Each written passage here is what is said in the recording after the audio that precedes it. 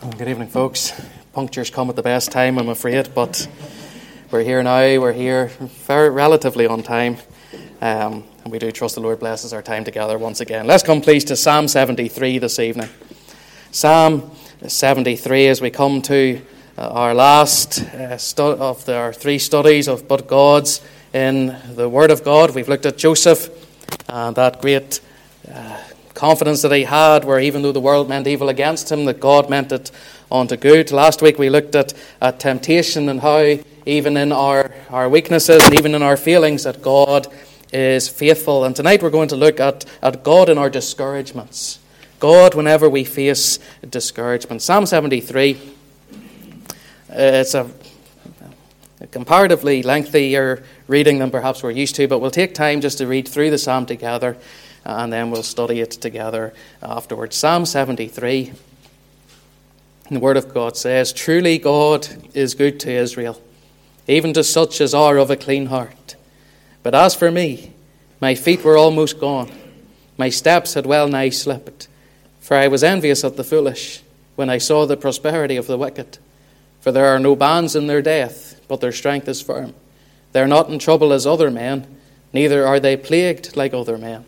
Therefore pride compasseth them about as a chain, violence covereth them as a garment. Their eyes stand out with fatness, they have more than heart could wish. They are corrupt and speak wickedly concerning oppression. They speak loftily, they set their mouth against the heavens, and their tongue walketh through the earth. Therefore his people return hither, and waters of a full cup are wrung out to them.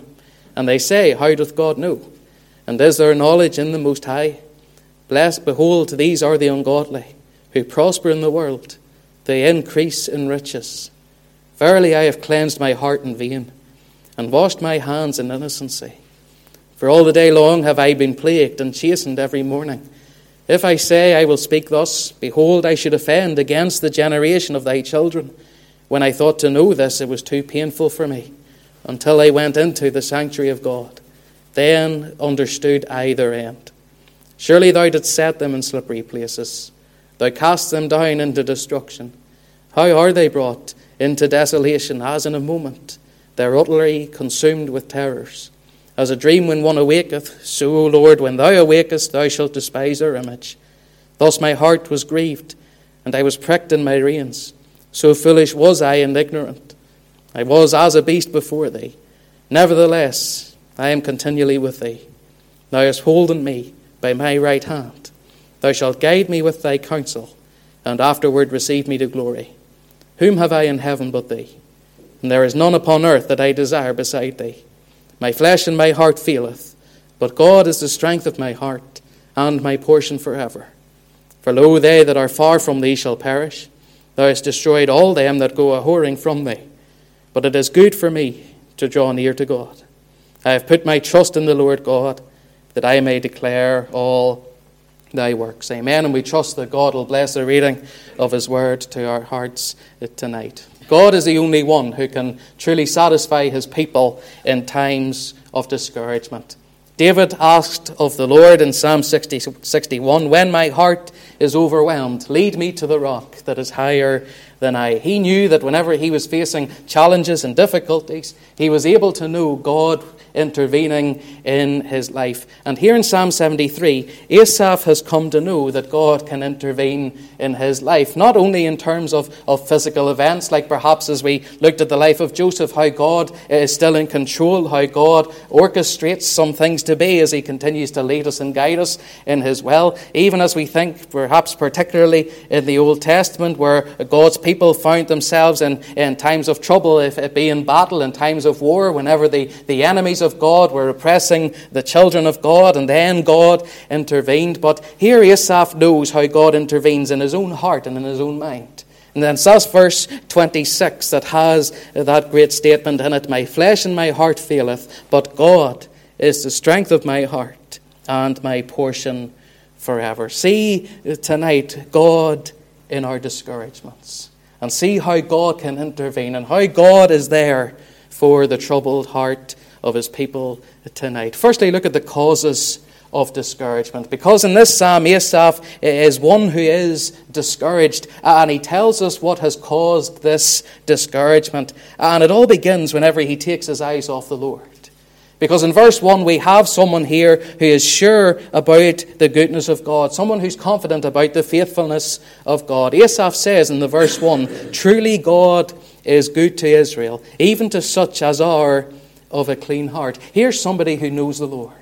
Here's somebody who's walking in fellowship with God. Here's one who knows what it is to be close with God. Somebody who knows about God's goodness and about God's faithfulness. And we have so much conviction here in Asaph as he says those words. Truly God is good to Israel. There's no doubting about his faithfulness. Now, in the verses that we've read and the verses that we'll get to, we see that Asaph is one that does become discouraged. But this is his starting point. He knows about the goodness of God. He knows about the blessing that God shows to his people, the favour God shows to his people. And it's whenever his eyes are taken off the Lord that he forgets all this. We'll get to that shortly, but believer, tonight we can never doubt his faithfulness.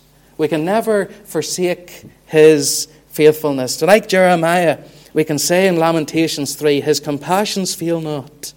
They are new every morning. Great is thy faithfulness." How good he has been to us this day. How faithful he has been to us since we last met on a Wednesday evening. And we can say, not just with Jeremiah there, but with Asaph here in the verse 1, "Truly God is good to Israel, even to such as are of a clean heart." Truly God is good to us tonight. Truly God is good to his people. Asaph knows that truth in his head. He knows that truth in his heart. But this discouragement comes whenever he takes his eyes off the Lord. Because into the verse 2, he says, "As for me, my feet were almost gone, and my steps had well nigh slipped." Even though he was sure about the goodness of God, once he takes his eyes off the Lord, he starts to slip from that goodness. And he says his feet were almost gone, his steps had well nigh slipped. He's taken his eyes off the Lord and he becomes discouraged. He stumbles and he becomes weak in his walk with God, and his life is just completely different whenever he's no longer focusing on the Lord and no longer focusing on the things of God. Again, he knows about God's goodness, but that sense of God's goodness has gone for Asaph here once his eyes are off the Lord. His feet were almost gone. He lost his grounding. He lost that steadfastness he had in God, that solidity he had, and that assurance that he had in God. Think of David, who said, "He brought me up also out of a horrible pit, out of the miry clay, and set my feet upon a rock, and established my goings." How the child of God has such a strong foundation in God. Such a strong foundation, such great assurance we have in the Lord. And as Asaph here is able to testify, and as we ourselves can testify to at times in days gone by, once those eyes are taken off the Lord, we lose that grounding. We lose that sense of assurance. We lose that sense of strength and stability. How we're prone to various dangers, prone to even further discouragements, once we no longer have our eyes fixed on the Lord. How Asaph lost his grounding as he slips from the sense of God's goodness, and he loses his guidance as well. Not just his grounding, but his guidance. His feet were almost gone. His steps had well nigh slipped. He had no real sense of direction. He didn't know what to do. Whenever he was in this discouragement, because his eyes were off the Lord, because his eyes were away from the things of God, he no longer had that set and concrete path of where to go and what to look for and who to look for. His steps had well nigh slipped. He didn't know what to do. He was left to his own devices. And whenever you and I have been left to our own devices, things just get worse, don't they? Whenever we no longer trust the Lord, whenever we do rely on our own understanding, whenever we direct our own paths, things turn often to be a disaster. Solomon testified to that as well. Proverbs 16 in the verse 9, "A man's heart deviseth his way, but the Lord directeth his steps." And how we have a God who not only cares for us, but guides us. How we have a God that doesn't just give us grounding, but he gives us guidance. He doesn't just give us assurance, but he leads us in the way in which he would have us to go. How we have a God that has such concern and such care for us, that he has every step of our lives planned out. And yet whenever we have our eyes taken off him, what a disaster our lives are prone to being. How we lose that grounding, how we lose that guidance, as Asaph does here once he takes his eyes off the Lord. But it's what he puts his eyes onto as well that causes this discouragement. It's not just that he's taken his eyes off the Lord, but he's focused his eyes on the world. And he says as much in the verse 3. He says, I was envious at the foolish when I saw the prosperity of the wicked. And then in those verses to come, he lists the various ways in which the world just seems to enjoy a free pass from Asaph's perspective when it comes to their wickedness, when it comes to their rebellion. In the verse 5, he says that sinners aren't in trouble as other men, neither are they plagued like other men. Asaph sees those who rebel against the Lord, those who are living openly sinful, wretched and wicked lives. And he sees that God isn't really punishing them for it. That God isn't chasing after them as he's chased after him. That God isn't punishing them for perhaps the same sins that he chastened Asaph for and punished Asaph for and corrected Asaph in. In fact, Asaph looks at the world here and he sees them as almost being better than he is. He looks at those who are wicked and he sees them doing better than him, that they're more prosperous than him, that God seems to be okay with them. And as Asaph sees how free the world is, or how free sinners are outside of the life of God, he starts to wonder within himself why he's living that righteous life. And he's envious here, he says in verse 3, of the foolish. Again, we see the various things that troubled the world at Asaph's time and the things that troubled Asaph's heart as well. Again, in the verse 6, to see that pride is very much at the fore of a world without God. Violence is there in the verse 6 as well. 7, you have gluttony and greed. Their eyes stand out with fatness. They have more than heart could wish. In verse 8, you have corruption. In verse 9, you have rebellion even against God. And we don't have to go very far to be able to sympathize with the world that Asaph found himself in. We have all these things in our own little province. We have all these things this side of the world. Some 3,000-4,000 years after Asaph lamented over the state of the world and how the world seemed to flourish even without living for the Lord. And whenever we see all these things happening, when we see the rich getting richer, the poor getting poorer, when we see those that oppress ruling and those that they oppress being forced to forgive, it can cause even the one this evening that has the strongest walk with the Lord at times to question what God is doing. How Asaph has taken his eyes off the Lord, and his eyes are so focused on the world that it causes him great discouragement. He's lamenting over the sins of these people, but there's also part of him there, as we said in the verse 3, that's envious of it. That sees others not being judged and not being chastened for the same sins that perhaps he had been chastened for. And in the verse 10, even others of God's people had been so caught up in it. In the verse 10, therefore his people return hither, and waters of a full cup are wrung out to them. They say, how doth God know? And is there knowledge in the Most High? In Asaph's day, some of God's people went back to the world.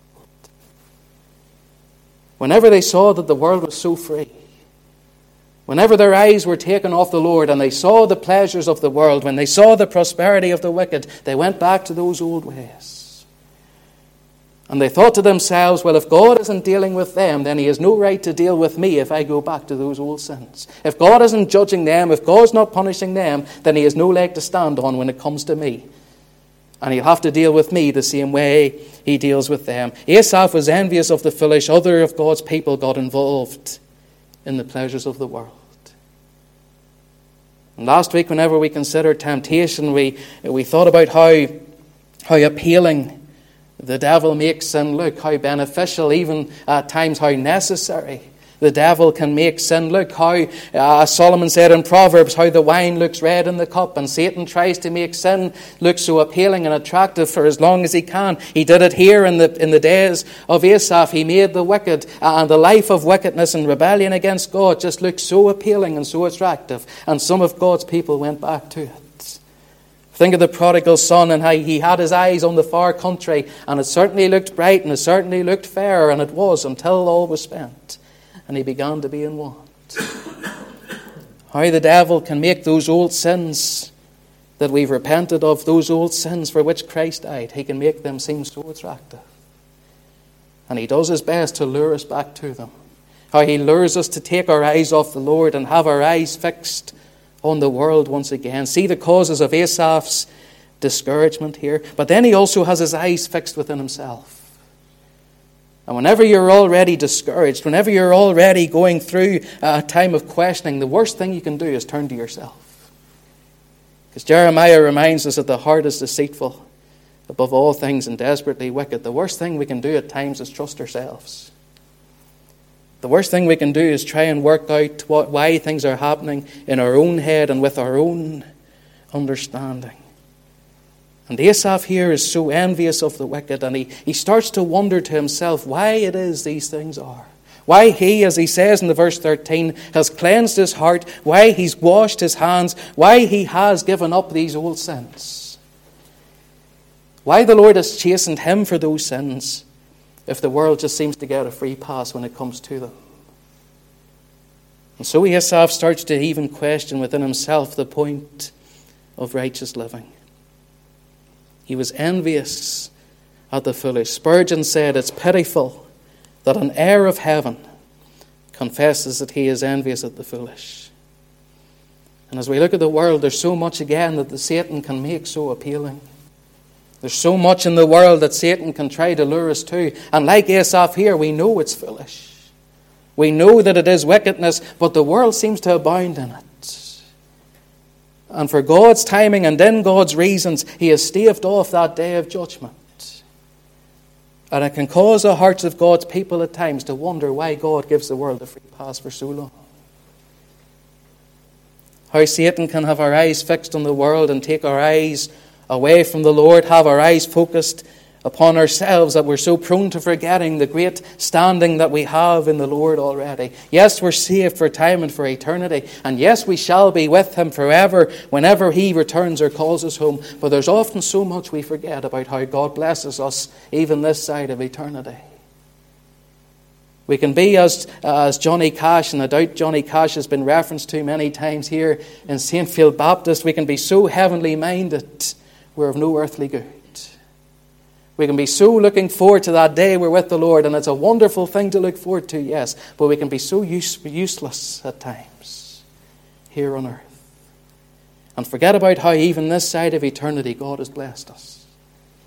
Remember Christ as he began his public ministry in the Sermon on the Mount?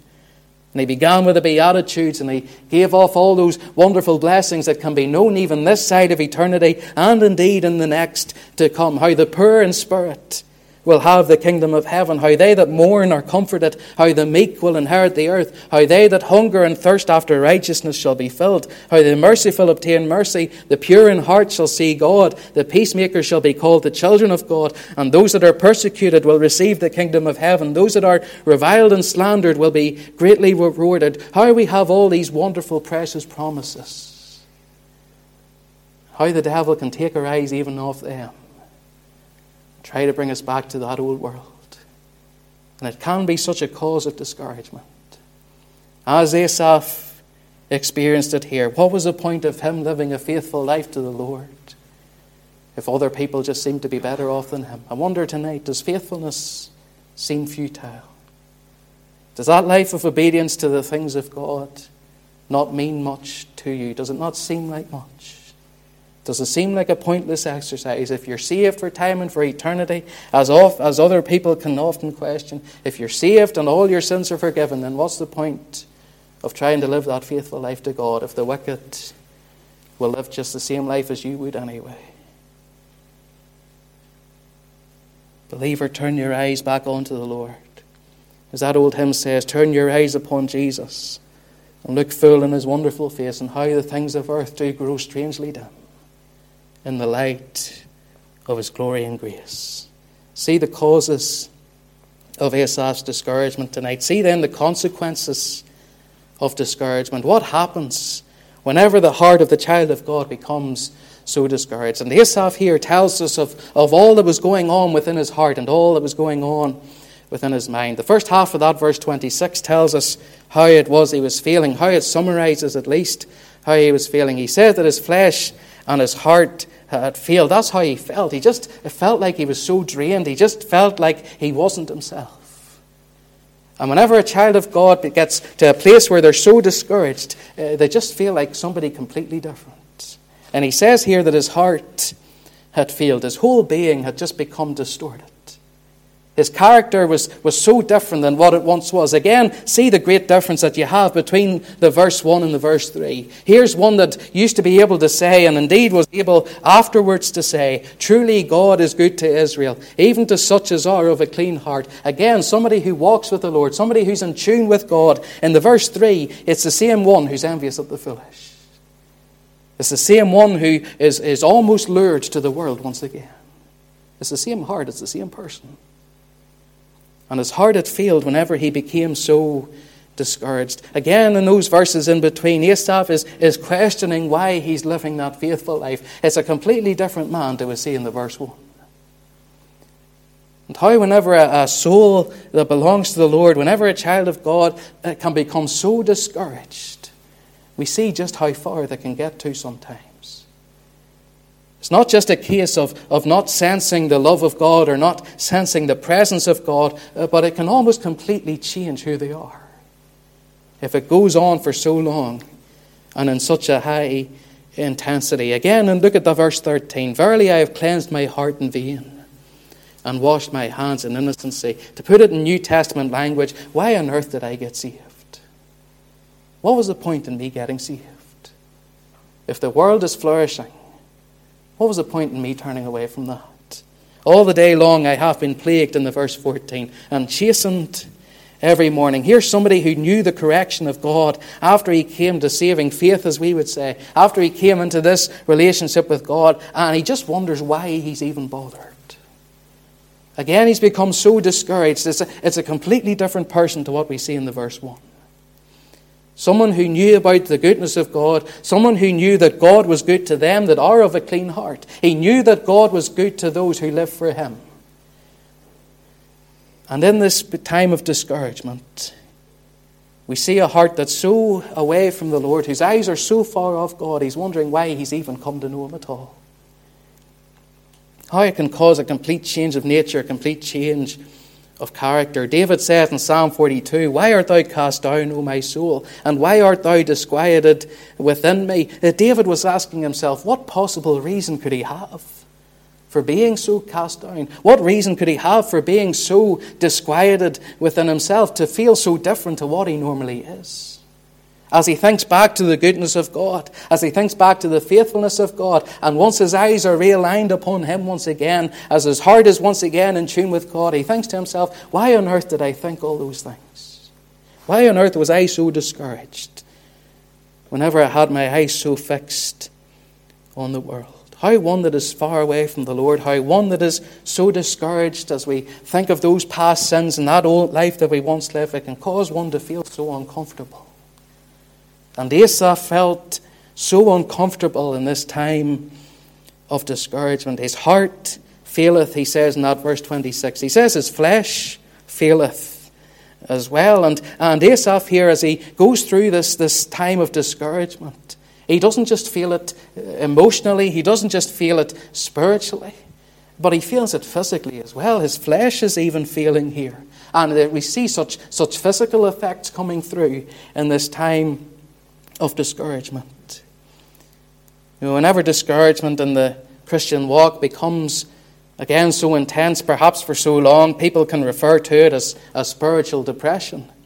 And whenever you look at instances of that throughout the Word of God, when you see various people of God going through that time of spiritual depression, going through times of grave discouragement, you can see it come out physically. And whenever you look at the physical effects of spiritual depression, they almost mirror the physical effects of mental depression and clinical depression. Whenever you read through the Word of God, you see some of those occasions where the people of God are so discouraged. It comes out in the same sort of symptoms as clinical depression, how those who are so discouraged can become so tearful. And as the psalmist said again, David in Psalm 42, my tears have been my meat night and day. And David was so discouraged that he just cried until he had no more tears to cry.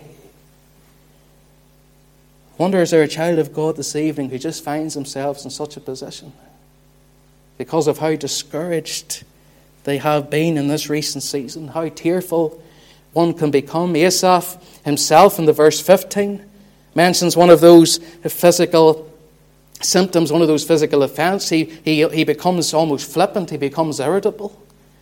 Again, a common symptom of even clinical depression. Look at what he says in the verse 15.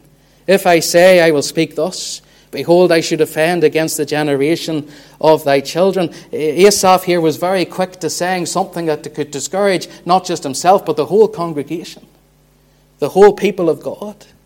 He was very close to saying something so flippant, saying something in a moment where he was so irritable that would upset the fellow people of God. He was almost going to empty out his own feelings to other people and share his discouragement with other people. And how he would have plagued them as well. See how it's not just the spiritual feelings, but it's physical as well. You think of a loss of appetite as well. That can come not just with clinical depression, but with spiritual depression as well. Psalm 102, my days are consumed like smoke, and my bones are burned as a hearth. My heart is smitten and withered like grass, so that I forget to eat my bread. By reason of the voice of my groaning, my bones cleave to my skin. You have the psalmist there who's so discouraged that he forgets to eat, and he's just withering away physically. That's how intense that this season of depression can be. That's how intense discouragement can become whenever one's eyes are off the Lord for so long. See how it had come out, even in the body, unexplained aches and pains as well. As we said there, my bones are burned as an hearth. Even whenever we think of Naomi as she comes back to Bethlehem with Ruth. And she goes back to Bethlehem, and it says in Ruth chapter 1 that whenever they were come to Bethlehem, all the city was moved about them and said, is this Naomi? They couldn't believe it was the same woman, purely based on how she looked. And whenever you see a child of God that's so discouraged, that's away from the Lord, that's eyes are taken off the Lord, you can almost see it etched across their face. And how Asaph would have been a sight compared to what he once was, a heart that was on fire for the Lord, a heart that delighted in the things of God. And again, in such a short space of time, he's gone from such a yearning for the things of God to questioning why he's come to the Lord at all. See how dangerous discouragement can be. See how his flesh and his heart failed. See how his spirit failed. As well, those verses that we mentioned, the verses 13 down to 17, verily I've cleansed my heart in vain and washed my hands in innocency. How this completely changes his perspective of a walk with God. How whenever we think of Christ, as he says, I delight to do thy will, O God. And how there's many times, even the child of God can say similar, I delight to do thy will, O God. And there's times in our lives where we love the Lord and we would do anything for him. We'd say anything for him. And Asaph was one of those people. Again, look at what he says in the verse 1. Truly God is good to Israel. And here he's had a complete change of heart. How discouraged he has become. His spirit has even started to feel within him. Faithfulness is pointless, he thinks. Correction is painful. All the day long in the verse 14 have I been plagued and chastened every morning. In the verse 16, when I thought to know this, it was too painful for me. Whenever God was even chastening him for his discouragement, he didn't want to know about it. He would rather wallow in his pity. He would rather be in his despair than even hear the voice of God coming to him. The last thing he wanted to hear was the voice of God. The last place he wanted to be was among the people of God. Oh, how discouraged a soul can become whenever their eyes are off the Lord and start to focus on the things of this world. I wonder, is there a heart this evening just over this recent season, and you've seen the world, you've seen how it's flourished, and you're coming very quickly to a place that Asaph found himself in, questioning why you've even been saved at all. What's the solution to all this? Look at what he says in the verse 17. Until I went into the sanctuary of God, and then I understood their end. Asaph brings his eyes back to the Lord. Oh, he's been so occupied with the world. He's been so occupied with sinners and how he felt God should be dealing with them. And once he comes back to the sanctuary of God, once he comes back to the Word of God, once he understands once again the ways of God, then he understands that God will still do what he says he will do, that he is still the holy, righteous judge of all the earth. Psalm 27, the verse 4, it says, one thing I have desired of the Lord, that I will seek after, that I may dwell in the house of the Lord all the days of my life. Child of God, tonight, do you need to come back to the house of the Lord? Maybe you have been here frequently, but your heart and your mind has been far away.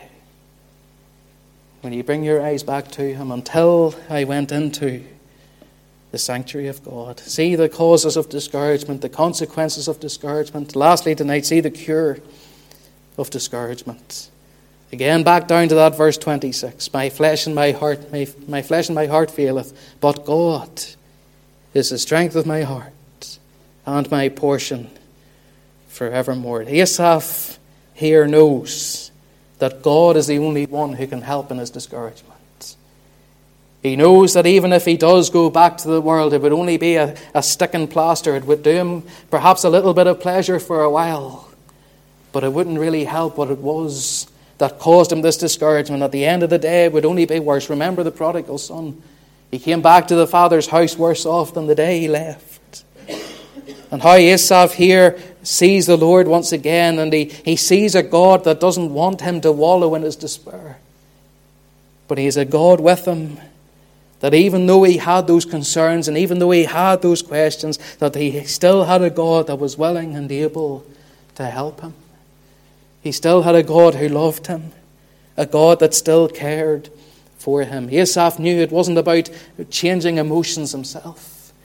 He knew it wasn't about just trying to fake a smile until he was genuinely, spiritually happy once again. He knew that the only thing that would turn around this discouragement was to turn to the Lord. Again, to think of that question David asked in Psalm 42, why art thou cast down, O my soul? And why art thou disquieted within me? Hope thou in God.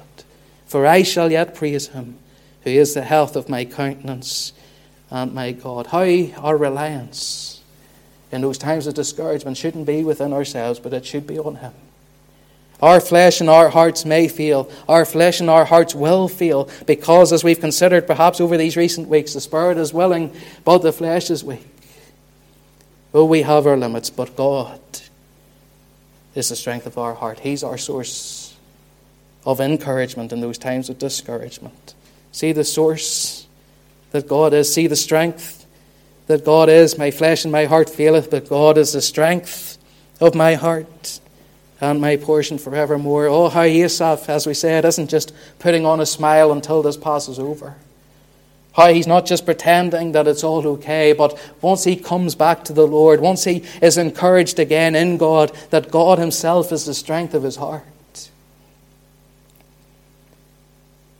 You know, we think of Paul writing to the Philippians, and as he tells us to be careful for nothing, but to let our requests be made known unto God, and the peace of God that passes all understanding will guard our hearts and minds in Christ Jesus. How whenever we are grounded in him, whenever we are centered in him, we have such an anchor to hold to, even in those times of discouragement. Whenever those questions do arise, as the questions that Asaph had that arise about why the wicked prosper, why God seems to be holding back, why God is perhaps more merciful than we are, why God is more gracious than we are, whenever we have our eyes fixed on him again, we have that strength. We have that source of encouragement. Think of David, Psalm 27, the Lord is my light and my salvation, whom shall I fear?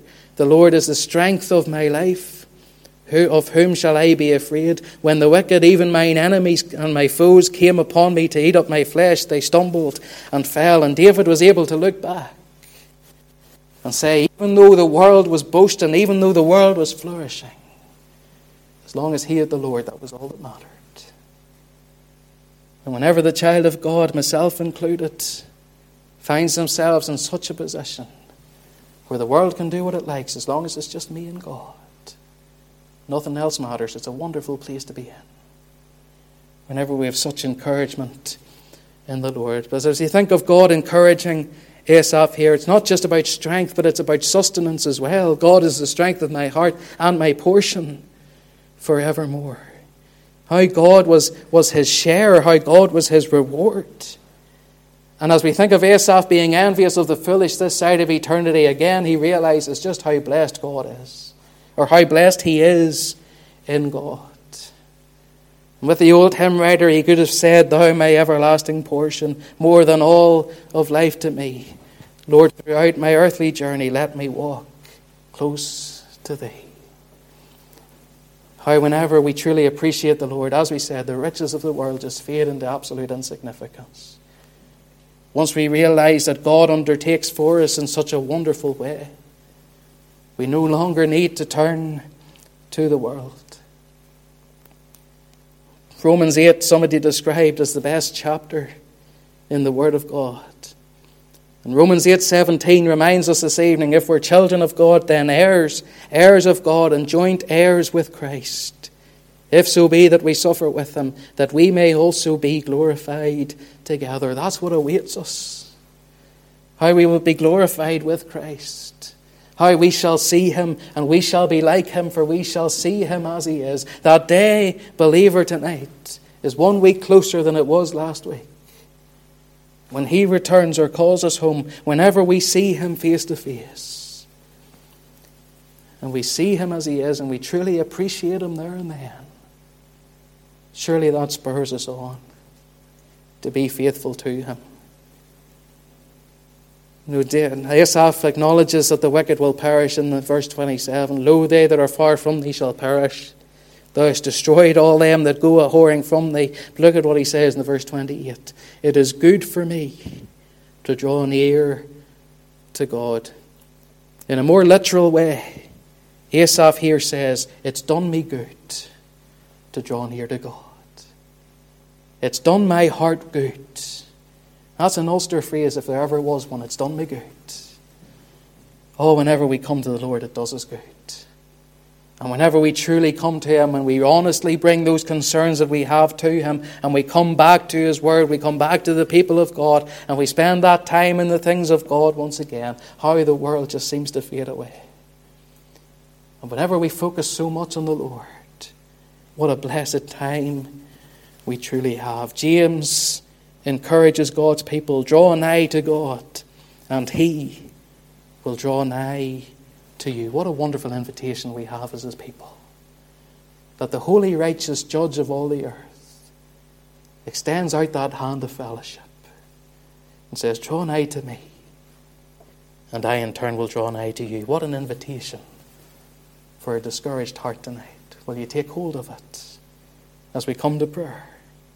Will you come to that throne of grace and acknowledge once again, truly God is good to his people. May God bless his word to our hearts this evening for his dear name's sake. Amen.